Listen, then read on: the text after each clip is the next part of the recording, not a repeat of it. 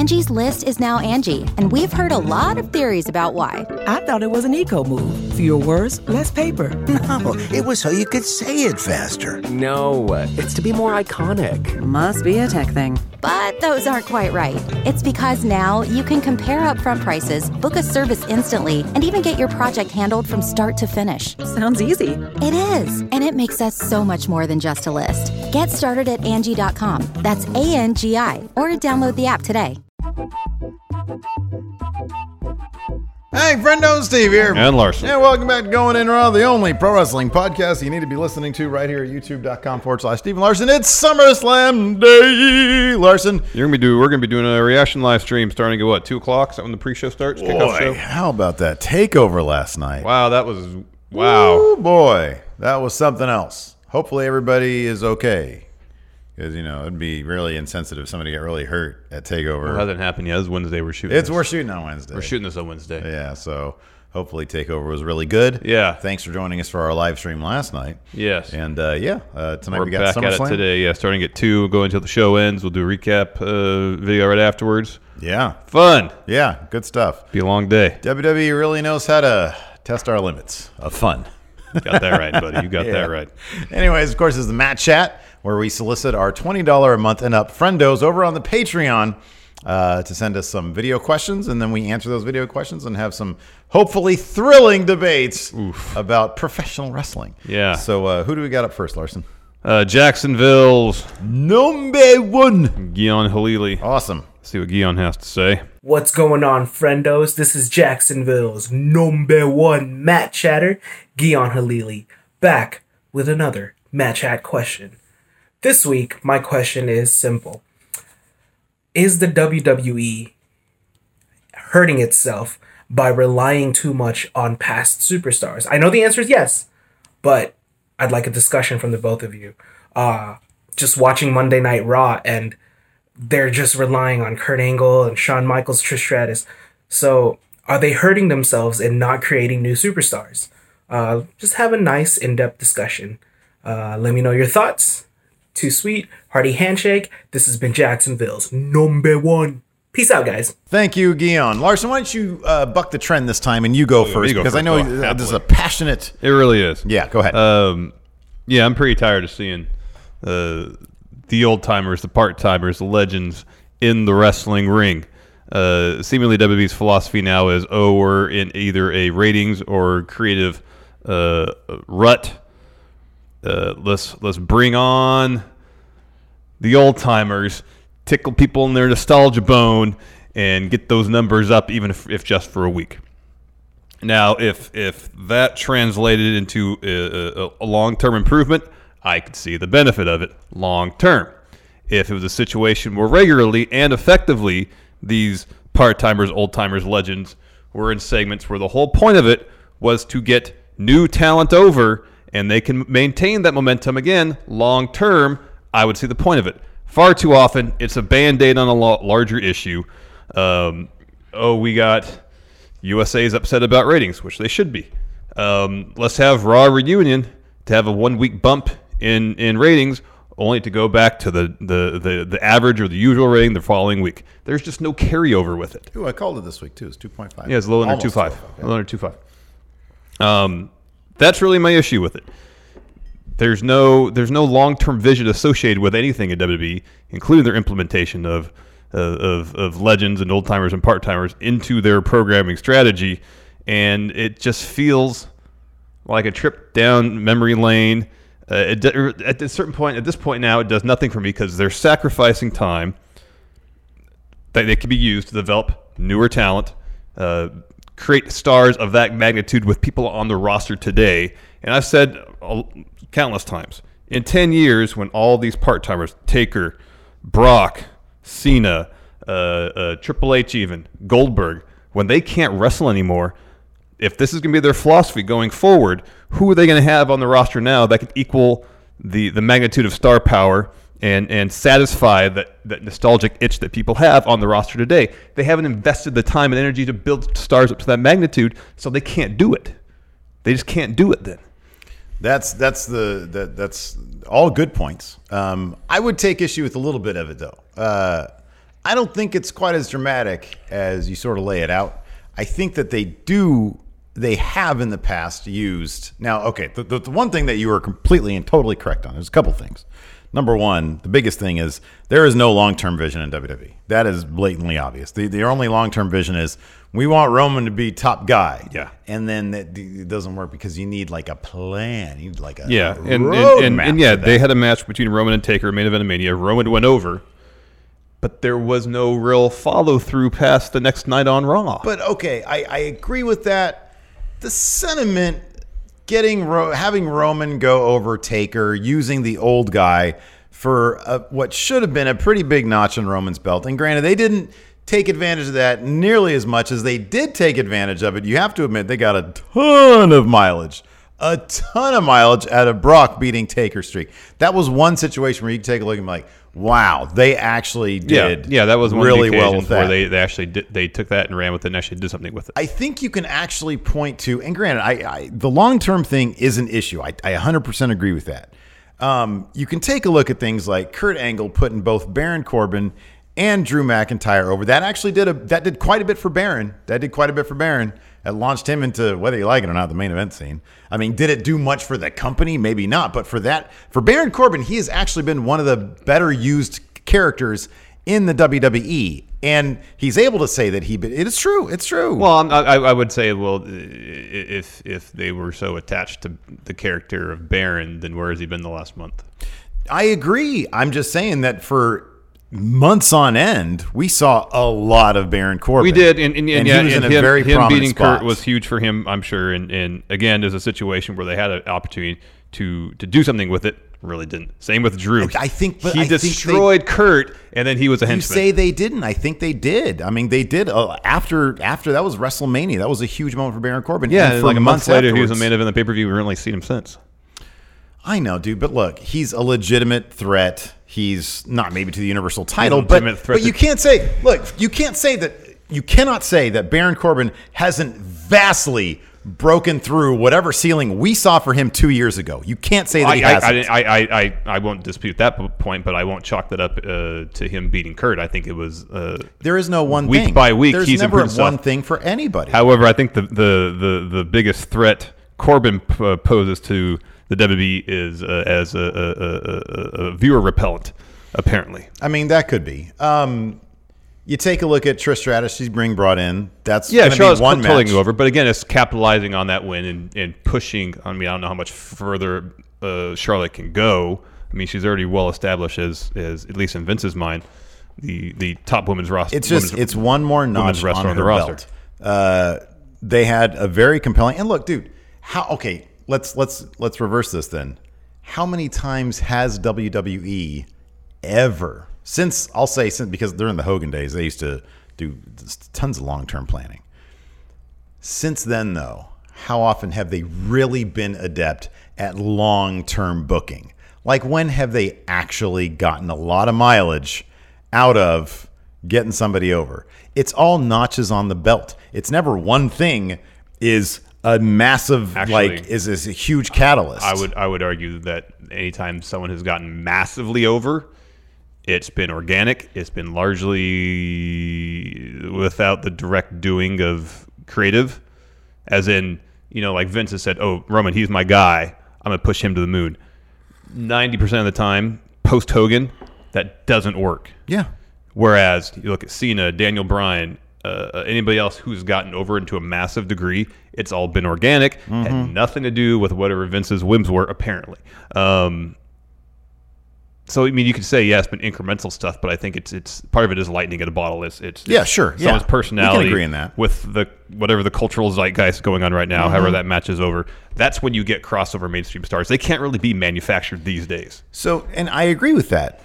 So when you bring in older guys to get over the younger guys, yes, it's never really, oh wow, like in the case of Brock Lesnar with The Undertaker, that creative was actually lightning in a bottle. They did really well with that. They did a good job of that. They did really well with that. Otherwise, it's just tradition in wrestling. You have an older person and you get the younger guy over. And WWE traditionally does that. You can look at more situations where they do that than they don't. This situation coming up with Goldberg, and that's I think why Guion is asking this question, is because it's so blatant. And It's Goldberg's bid for redemption. yeah, and that's fine, whatever. I think that WWE does trade on spectacle as well, and that's the main reason Goldberg's coming in. He's not really a put somebody over guy. He's a guy they bring in for more eyeballs, for more subscribers, and honestly, they trade on spectacle. The biggest WrestleMania of all time is what? Donald Trump one, I know. The Donald Trump one. Did that do anything for anybody long term? No, but spectacle put all the eyes on that pay-per-view. That's basically how they've been able to become the most profitable they've ever been. But I know, I just feel like these days when you have, I'll use this as evidence, and maybe it's not terribly strong, our Raw recap. Goldberg returns. Sure. In relation to the previous 2 weeks, and granted, it's only like 2 days. It's only been up like a day and a half as of us recording this. Oh, you're talking about us anecdotally? Yeah, the numbers for that. Yeah, but our audience is kind of a reflection of like us, and yeah, we could kind of give a crap about Goldberg. Do I care about Goldberg? I am interested in it as far as like a train wreck is involved. Yeah. Like, you know. But I understand your point about spectacle. Spectacle has its purpose, but I kind of feel like if over and over again you rely on spectacle and it's not generating any gains for the foreseeable future. Been doing. I understand. For literally ever. I understand, but back in the Trump days, ratings were high, and they were like in the 4s and stuff. Yeah, but that was a different day. Exactly. TV But time. you have Raw Reunion where 90% of the segments were there to serve the legends. Apart from Seth getting the rub from DX, did any current roster member actually get any decent amount of rub from that whole 3-hour show? The Fiend putting on the mandible claw for Mankind. There's 2 instances, of course, over the course of a 3-hour show. So ratings, of course, everybody's like, oh, I want to see Stone Cold. And granted, I want to see Stone Cold too. Ratings were, relatively speaking, through the roof for that. But then the next week, there's zero carryover. There's not, creatively, there's not enough in place for the show for people to tune in because they want to see Goldberg or Stone Cold or whomever it might be, and then want to stick around week after week. Yeah, but dude, the thing is, if it was such a dire situation, and like, look, yes, we've heard that USA is concerned about the ratings, but the bottom line is, and look, there'll be proof 5 years from now, but the bottom line is they're the most profitable they've ever been, and the bottom line in their business is kind of what matters. So Fox doesn't seem concerned. Yeah. USA does seem, I guess, concerned. Yeah. But I don't know. I think they need like a fresh coat of paint on the product also. I mean, if Fox is investing in all these like fancy cameras and stuff, USA should probably be catching up with that. You would think so. Do they have a massive problem building superstars right now? Oh yes. Yeah, we're gonna get to that in the next. That is next absolutely 2 questions, huge. Yes. But are they hurting themselves? If the question is, are they hurting themselves by relying too much on past superstars? I gotta say the answer is no. Their business is as good as it's ever been. It's better than it's ever been. I just don't think they're hurting themselves. I think the public perception of them as a company by wrestling fans is not as instantly match up with their financial bottom line. Angie's List is now Angie, and we've heard a lot of theories about why. I thought it was an eco move. Fewer words, less paper. No, it was so you could say it faster. No, it's to be more iconic. Must be a tech thing. But those aren't quite right. It's because now you can compare upfront prices, book a service instantly, and even get your project handled from start to finish. Sounds easy. It is, and it makes us so much more than just a list. Get started at Angie.com. That's ANGI, or download the app today. You can host the best backyard barbecue when you find a professional on Angie to make your backyard the best around. Connect with skilled professionals to get all your home projects done well. Inside to outside, repairs to renovations. Get started on the Angie app or visit Angie.com today. You can do this when you Angie that. Angie has made it easier than ever to connect with skilled professionals to get all your jobs projects done well. I absolutely love this because, if you own a home, it can be really hard to maintain. It's hard to find people that can help you for a big project or a small. Well, whether it's in everyday maintenance and repairs or making dream projects a reality, it can be hard just to know where to start. But now all you need to do is Angie that and find a skilled local pro who will deliver the quality and expertise you need. Angie has over 20 years of home service experience, and they've combined it with new tools to simplify the whole process. Bring them your project online or with the Angie app, answer a few questions, and Angie can handle the rest from start to finish. or help you compare quotes from multiple pros and connect instantly. Which means you can take care of just about any home project in just a few taps. Because when it comes to getting the most out of your home, you can do this when you Angie that. Download the free Angie mobile app today or visit Angie.com. That's ANGI.com. Anyways, we got 2 questions next that are similar, so we'll run them back to back, answer them together, from Cult of False Realities and Christopher Ramprasad. Take it away, gentlemen. What's good, Stephen Larson? It's your boy, the Cult of False Realities, and I am so happy to be back on Matt Chat. And since I'm back, I'm just going to keep this question short. No long details leading up to it. Just keeping it plain and simple. My question is, why is it so hard for WWE to push all these great superstars and just pushing basically the same people over and over? Hopefully you guys got a great answer.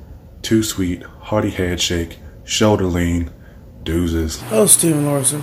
So my question is, why is it that Vince is scared to develop new stars? Because if he's going to go back and get people from the Attitude Era or back in the 90s and 80s, how long can that formula work? And why is he scared of developing new stars? He have the wrestlers there who already have to build their name, but he haven't taken them to the next level. What do you think Vince should do, and why is Vince so stubborn? Thank you, Cult of False Realities, and thank you, Christopher Ramprasad. Steve, go ahead. A lot of what we just said is sort of the thing. Why can't WWE push all the superstars they have? Is Vince scared? I don't think Vince is scared. I think he's old. I think he's out of touch. I think that's clear. I think he's too willing to play it safe, although I'm not sure if I can really call ripping up a script moments before SmackDown goes to air playing it safe. It seems like the opposite of that, yeah. Right. But just generally from a creative standpoint, it does feel like he's not in tune with what people want to see now, creatively speaking. I mean, I don't know, man.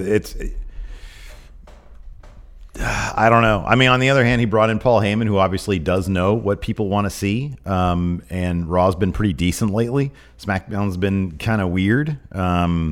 They've got this Roman Reigns. I don't know. I think that they've been playing it safe for a long time. And it's just been all at Vince's whims. If you look at everything that isn't main roster, they've got, including 205 Live, they have some really, really great creative minds in WWE. They just can't seem to reach Vince. And that's been the long-term problem. You know, you talked earlier about long-term planning. You know, I can't think of something more than a better example than Becky Lynch, who was really, really hot after her heel turn at SummerSlam last year. She was super hot. The crowd loved all that stuff. She main evented WrestleMania. The build to WrestleMania was whatever. She wasn't as hot as she should have been going into WrestleMania. Still, it had a big fight feel, I think. She comes out of that, did a whole lot of nothing. You and I are both on the same page with that. She should have come out of WrestleMania with everybody attacking her, multiple targets on her, and I think she should have gone through several pay-per-views holding on to both of those titles until, I think I likened it to, I think I used this metaphor once before, when somebody let all the inmates out of Arkham Asylum and then Batman had his back broken by Bane. Eventually he gets too beat up and is worn out, and someone gets the best of her. And somebody breaks her back. Totally how it should have been. That's how it should have been. So there is this element of not being able to capitalize on. They're horrible for the most part, capitalizing momentum when they have something really, really good going on. The only instance of late, and by that I mean over the last year or so, where they've seen momentum, capitalized it, and actually able to tell stories based on that is Kofi. Mm-hmm. Kofi had a ton of momentum leading up to Elimination Chamber. They capitalized on it. They put the belt on him at Mania.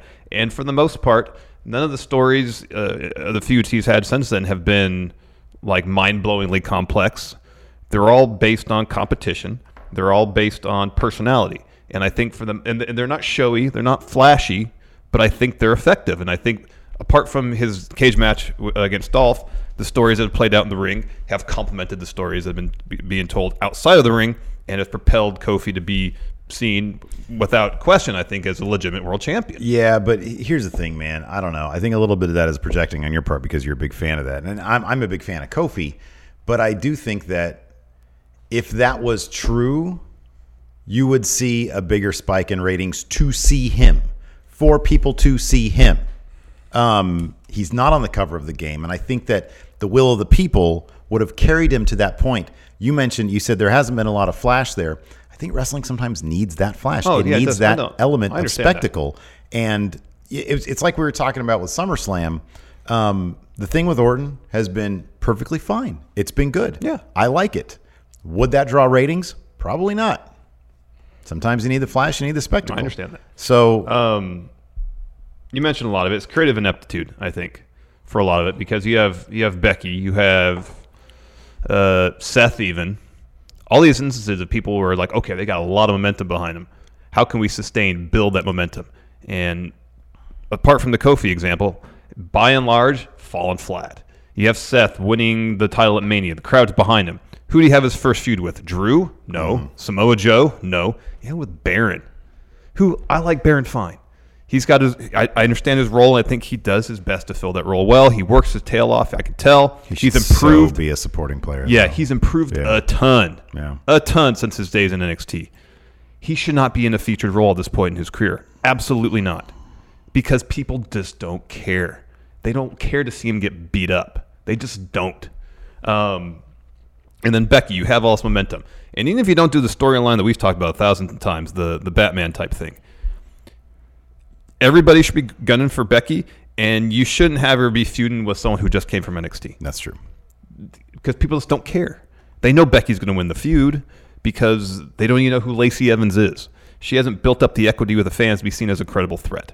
With Seth, I mentioned Baron.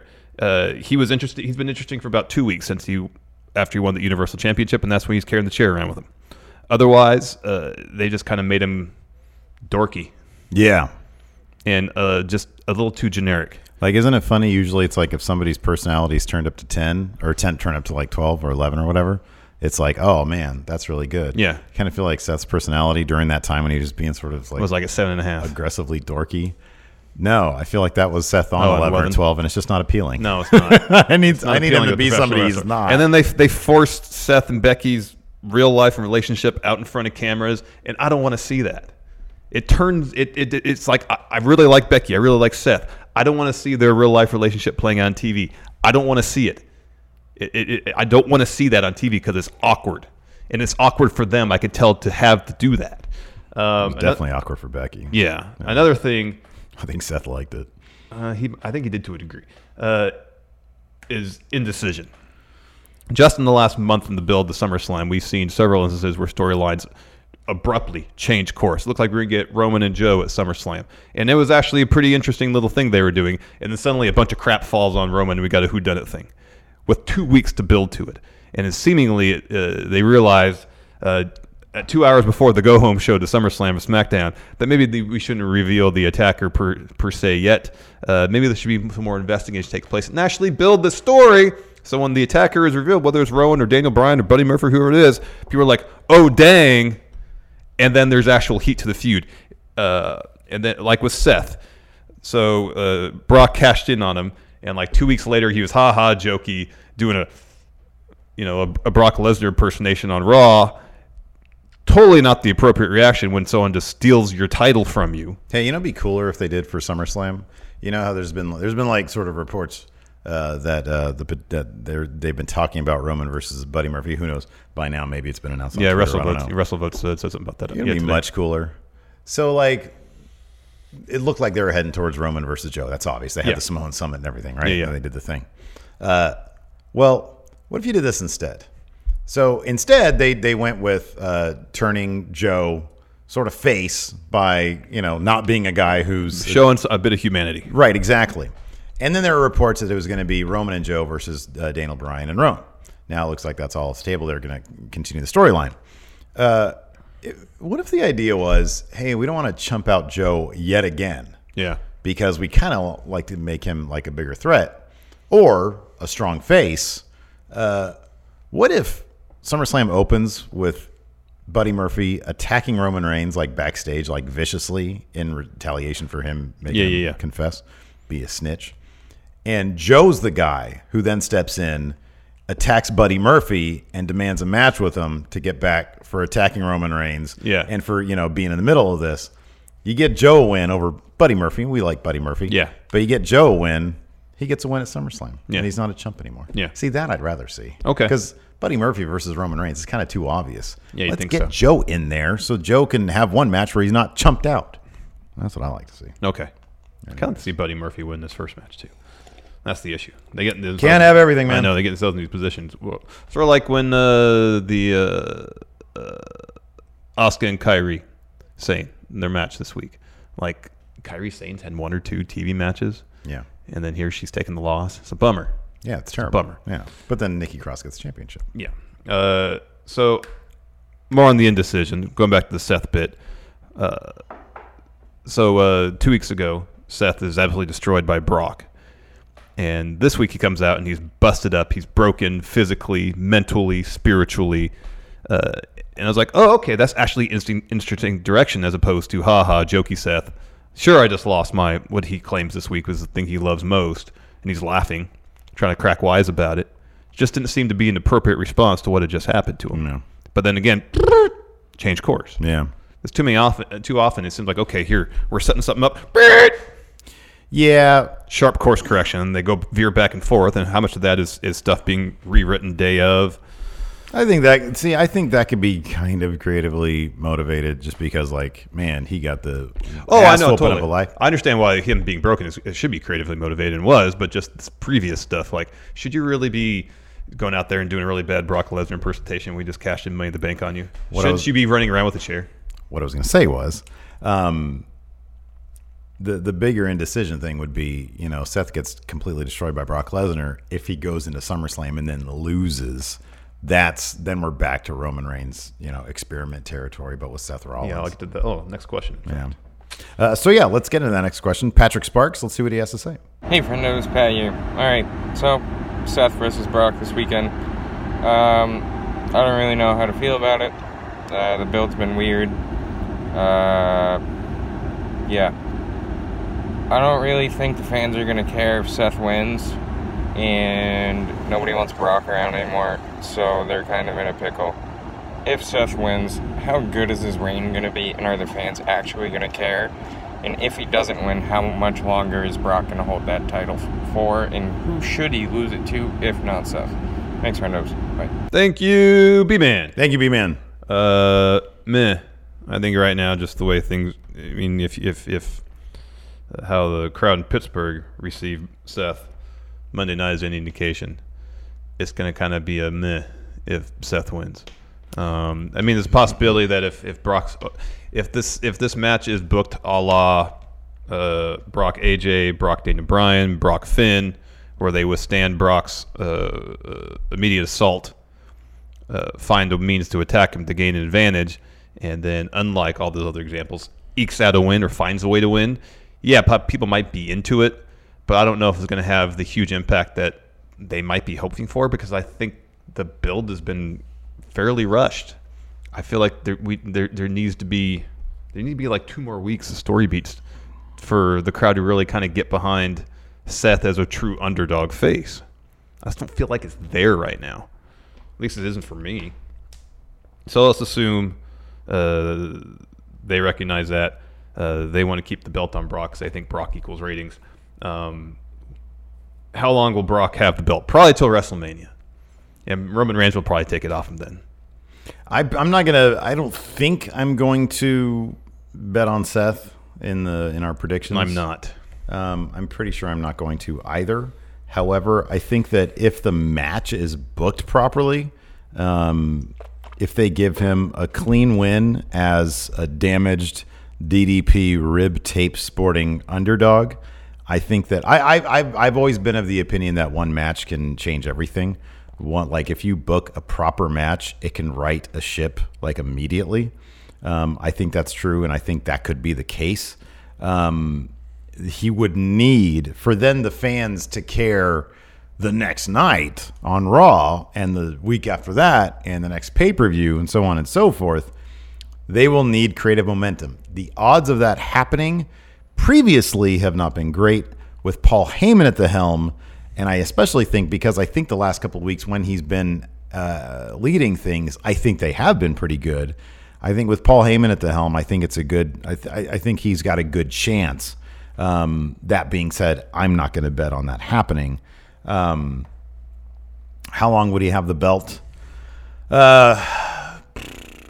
If they decide not to pull the trigger tomorrow, then that means Brock is holding that title through the SmackDown on Fox. And if that's the case, the Universal Championship might be a cross-brand title. If they actually keep the roster split, that might be one that goes both brands, because Brock, I think everybody feels that Brock is a marquee name. Mm-hmm. I think Fox would probably be sort of salivating to get him under their marketing banner. And so I think that would probably be the case. So yeah, that's what I'm going to say. I don't know how long it would be. Mania is as good a bet as any. But if ratings are really good and Fox executives think part of that is Brock Lesnar, they're probably going to keep it on Brock Lesnar in perpetuity. Possible. He'll be another Bruno, baby. Next up, Rich Nason. Let's see what he has to say. Hey, friendos, Rich the Smash Brother here with another epic Matt Chat question this week as I stand by my wall of pops that you boys have seen in the past. Yes, Larson, it is an entire wall, as you commented on. The Chris Jericho one you'll be sending me will be joining it as well. But I have a special guest today who has a Matt Chat question related to The Rock quietly retiring. But this gentleman, we don't think he's going to do it quietly. So, hi, Steven Larson. I am the game, Triple H. When do you think I'm going to officially retire now that I am 50 years old? And who do you think my final opponent should be? Thank you, Rich. Thank you, Rich. Before I launch into my answer, have we seen AJ Styles versus Triple H before? Don't believe so. I don't think we have. It would be Seth, but Seth has already had Triple H matches. So I would say he'll probably retire. I'd just take a guess, like 2 more Manias. And then he'll probably have like a retirement match. And I would think that if it's going to be anybody, it's going to be AJ Styles. Another guy that he can sort of pass the torch to, but they're not so young that the guy's going to mess it up. AJ Styles, he's probably going to be retiring himself within 5 years or so. Yeah, he says his contract's his last one. Yeah, so I would think that he's a decent guy who's already up there, that Triple H can, pass the torch to him because he's already done so much. If you pass the torch to somebody, you really want to make sure that person is quality. So I was thinking AJ Styles, maybe even Finn Balor, if they can get Finn a little bit more over. It's definitely going to be one of Triple H's guys. It's definitely going to be a Triple H. So that's what I was thinking. I was like, AJ, Finn, Kevin Owens. Those are the 3 names that sort of pop up in my head. Well, I had thought of Finn, Owens, and Ricochet. Yeah, I thought about He's Ricochet Triple H too. guy, but in the end, I went with Adam Cole. Oh, wow. I could see Triple H seeing a bit of himself in Adam Cole. Yeah. Undisputed Era, man. They're draped in gold now, Larson. Can you believe it? After what we saw at TakeOver? I can't. Wow. God, I Shocking. hope that's the case. Adam Cole, I think he's one of those guys who's young. I think he just turned 30. But he's got a wealth of experience. In based on his work, all right, I'm pretty confident you give him something, he can make it work. Sure. You give him the rub of being the guy who retired Triple H. Oh, yeah, that's right. Could you imagine if they did that retirement match at a TakeOver? That'd be awesome. Ooh. That'd be pretty huge for Adam Cole. Yeah, it'd be big. Massive. Big. So I think that I understand your point about AJ, but if, say, in 2 years they say, okay, AJ, you're going to be the one that retires Triple H, AJ benefits from that for a year and a half. Mm-hmm. Yeah. And then he's gone too. Give it to somebody who's got a long career ahead of him. Triple H. That even 10 years from now, and be like, oh yeah, don't forget, I'm the man who retired Triple H, who outplayed the game at the game. Yeah. And be Baron Corbin. Yeah, probably. Someone tells me Baron Corbin's a Triple H guy. I think he is. I don't know, man. I think he is. I don't know. I don't know if he is. I don't know.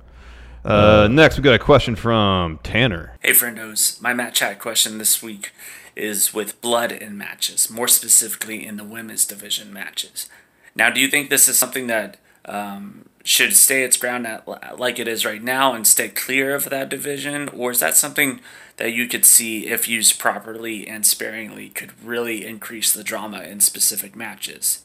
And if so, what would be a match you would like to see that in that could increase the story of that, whether it be in the main roster or NXT? Thanks, friendos. Thank you, Tanner. I go first. Like blood in any match, I don't mind it so long as it's used at the right time and it's used sparingly. If you do it too much, it's not going to be as effective. You know why the blood at the end of Triple Mania was so effective? Because there was so much of it. Also because we didn't see blood any other time during the rest of the show. That's true. But there was so much of it. There was a ton. That was really the thing. There was just so much. It might have been too much. So I don't mind, regardless of the division, the type of match, who's in the match. I don't mind blood being involved as long as it advances the story and isn't overused. So yeah, blood in women's matches, sure. As far as feuds or matches we've seen where some bloodletting could have enhanced the story, I always thought the Charlotte and Sasha and Hell in the Cell, if they just let them do a little bit more, because that was their blow off, I believe. It was, yeah. To really hammer home how impressive that feud was. Whether it meant letting him bleed, I don't really think that anybody should be jumping off the Cell anymore, but utilizing the Cell a lot more than what they did, I thought it would have really amped up the drama of the match. So I think that's one match that probably could have benefited from someone getting busted open. The highest profile match in women's history this past year's WrestleMania. Could you imagine that main event? If everybody's just gushing blood just busted everywhere. Open. That'd be awesome. That could have been great. Yeah, I'm in favor of more blood. I think across the board, man. I want to see people bust out razor blades like Dr. Wagner Jr. did and start cutting themselves right in front of the camera. Absolutely. Yeah. I'm a big fan of that. I love all those ruthless aggression era matches where people are just bleeding all over the place. I'm totally in favor of that. You know, it could use. I would say this though. So, like I mentioned the Mania thing, but I think more than anything, matches. So, for example, I know it was a high-profile match, but it wasn't the highest-profile match. Stone Cold Steve Austin versus Bret Hart. Yeah, that was a match where the blood really added. A good example, actually, Becky Lynch in the Build to Survivor Series last year. Yeah.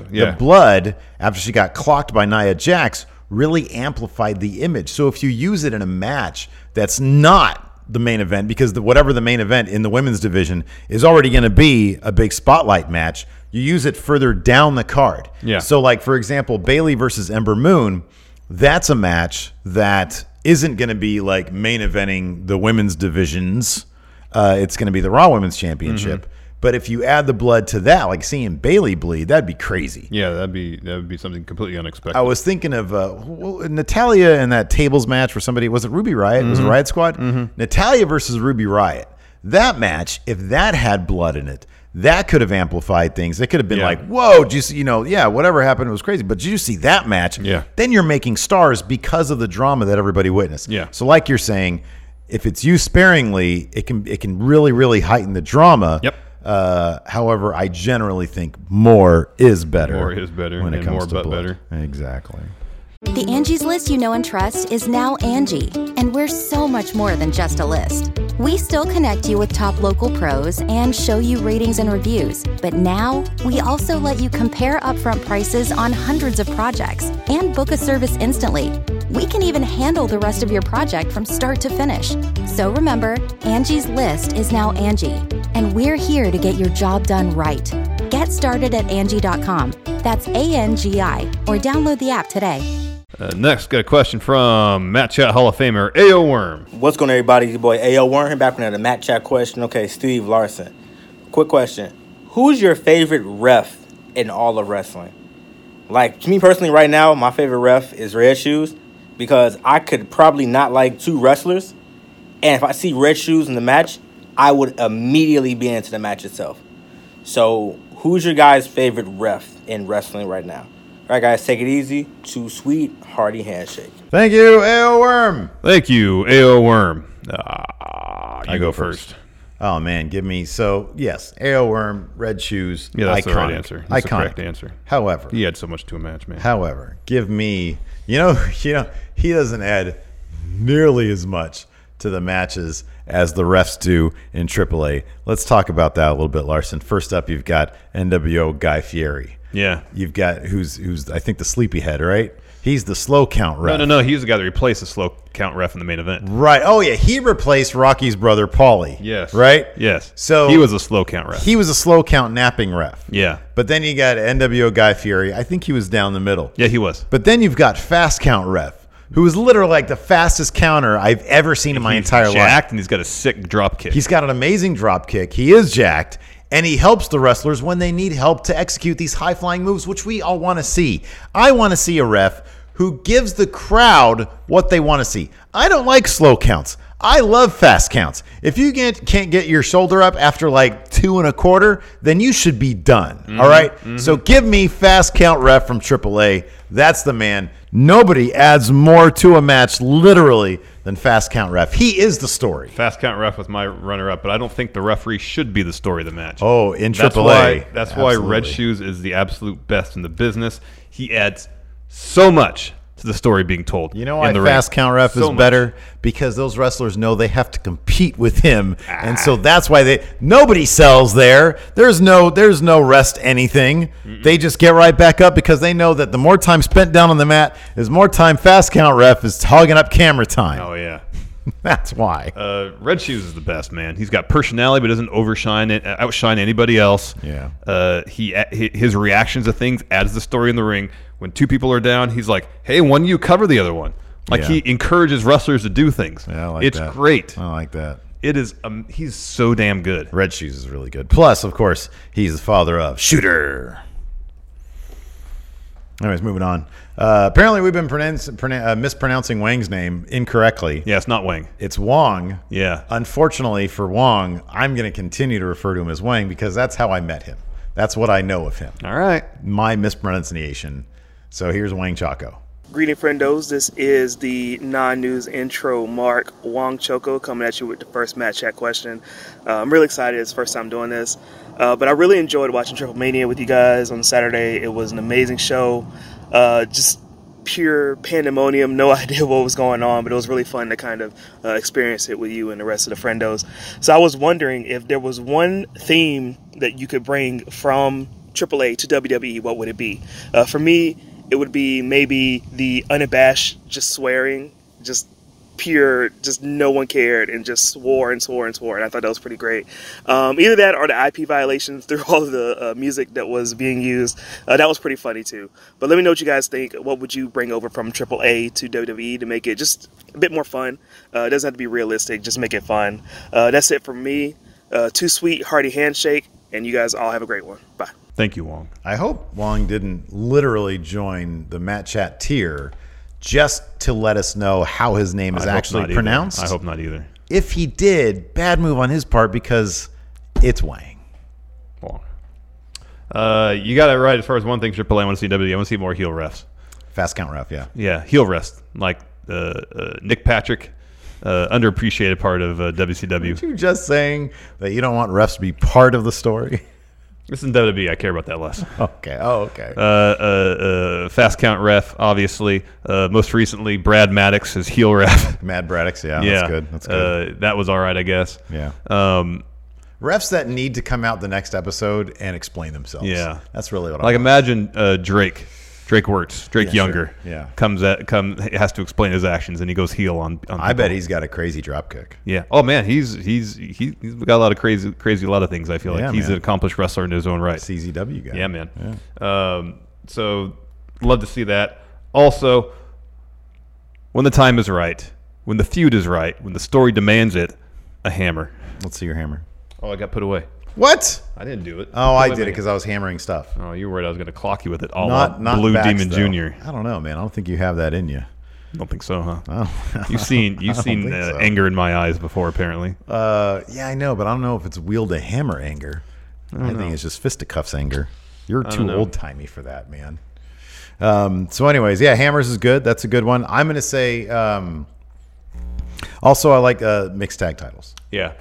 Get rid of one legit. of. That'd be really good. Yeah, get rid of either SmackDown or Raw tag title for the men. Just unify and then introduce, because mixed match challenge. Which, by the way, when is that coming back?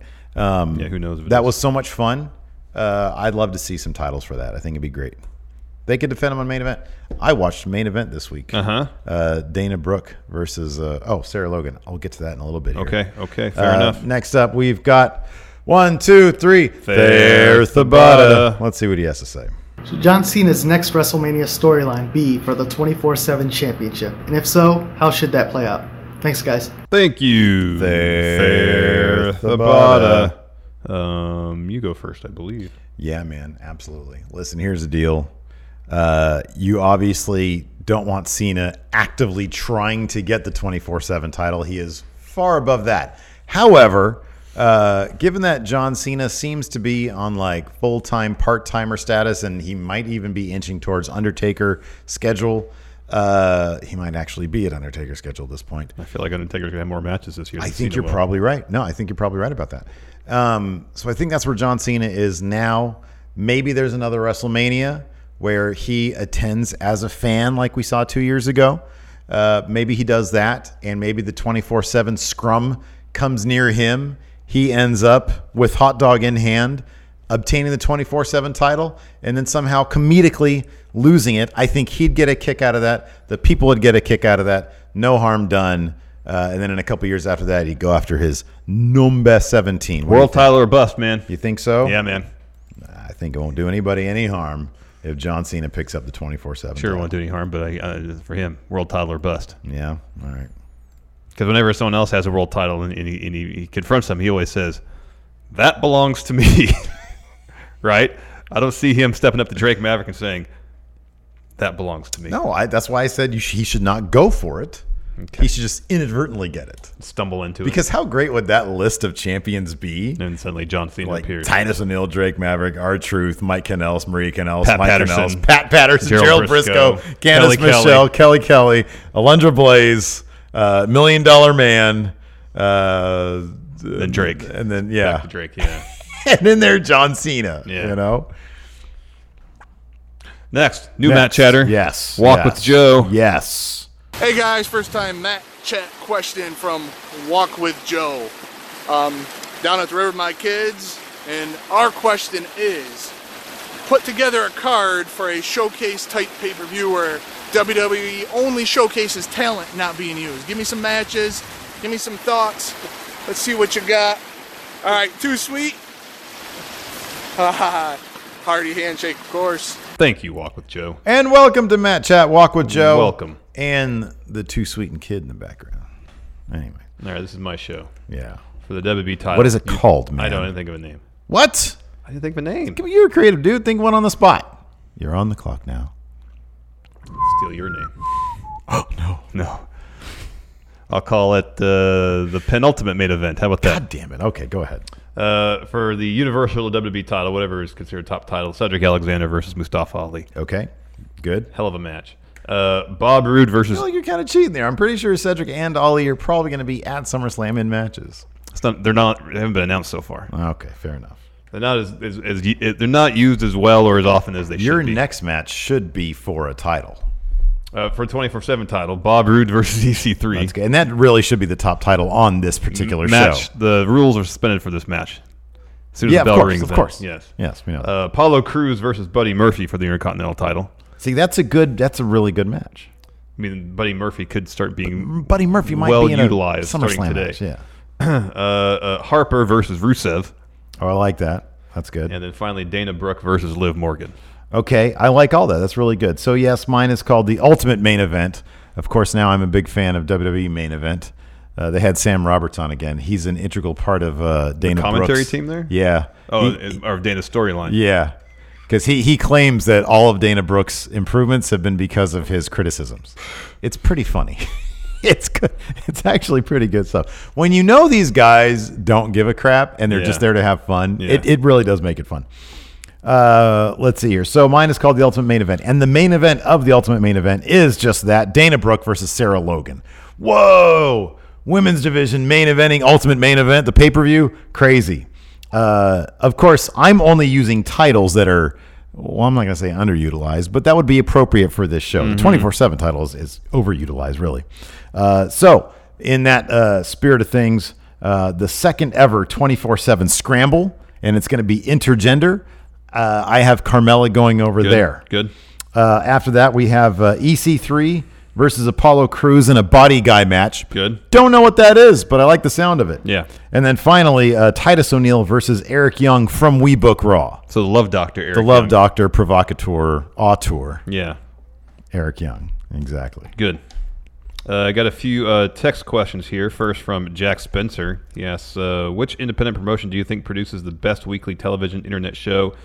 Jack has recently started watching MLW on a weekly basis and probably find it the most enjoyable indie show to watch.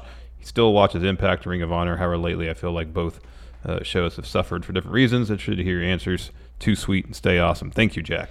So MLW is really good. They have a really wonderful roster. Did Cal have a match there? No, he just wrestled Filthy Tom Lawler, Dirty Tom Lawler, wasn't it? Filthy Tom Lawler. Filthy Tom Lawler. Yeah, up in Oregon. I forget the adjective. But that wasn't for MLW. No, it wasn't. He wrestled Okay. up in Oregon somewhere. But Lawler, I think, is like their champion or was their champion. Who's Was. their champion now? Fatu. Jacob Fatu.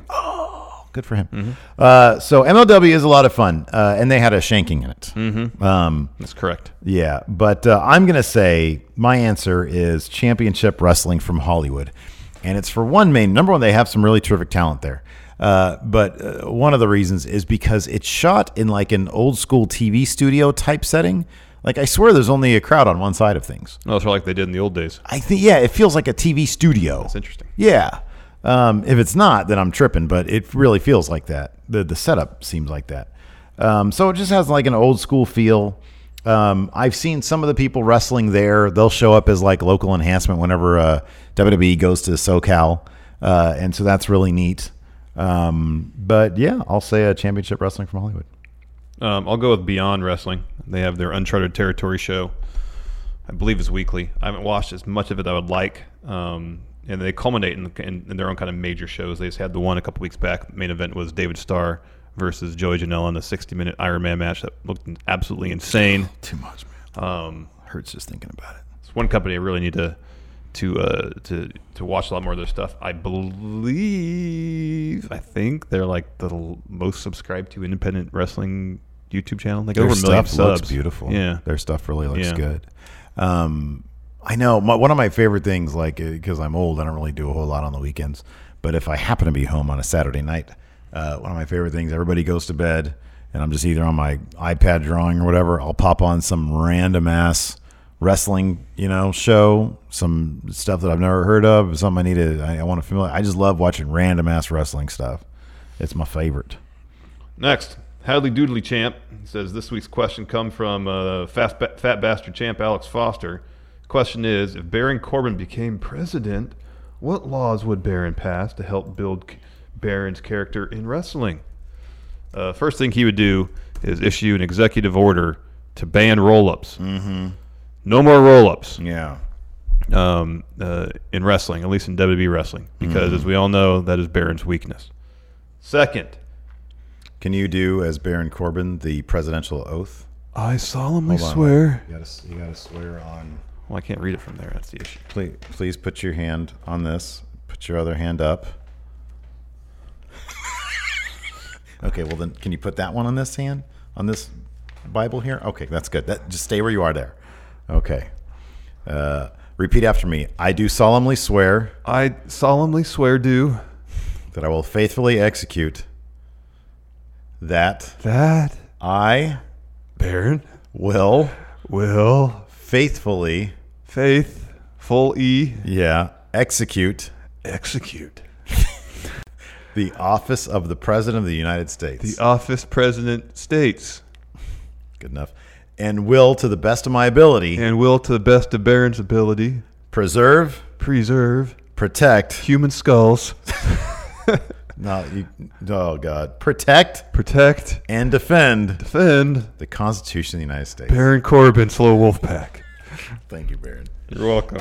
So what laws would he enact? What ban the roll-up, and then he would institute some sort of not institute. He would push through Congress and sign some sort of law that would allow people to It would actually all make be- money off their Twitter opinions. It would all be executive orders. Yeah, totally. And yes, he would do that because he would have all the money if he did that.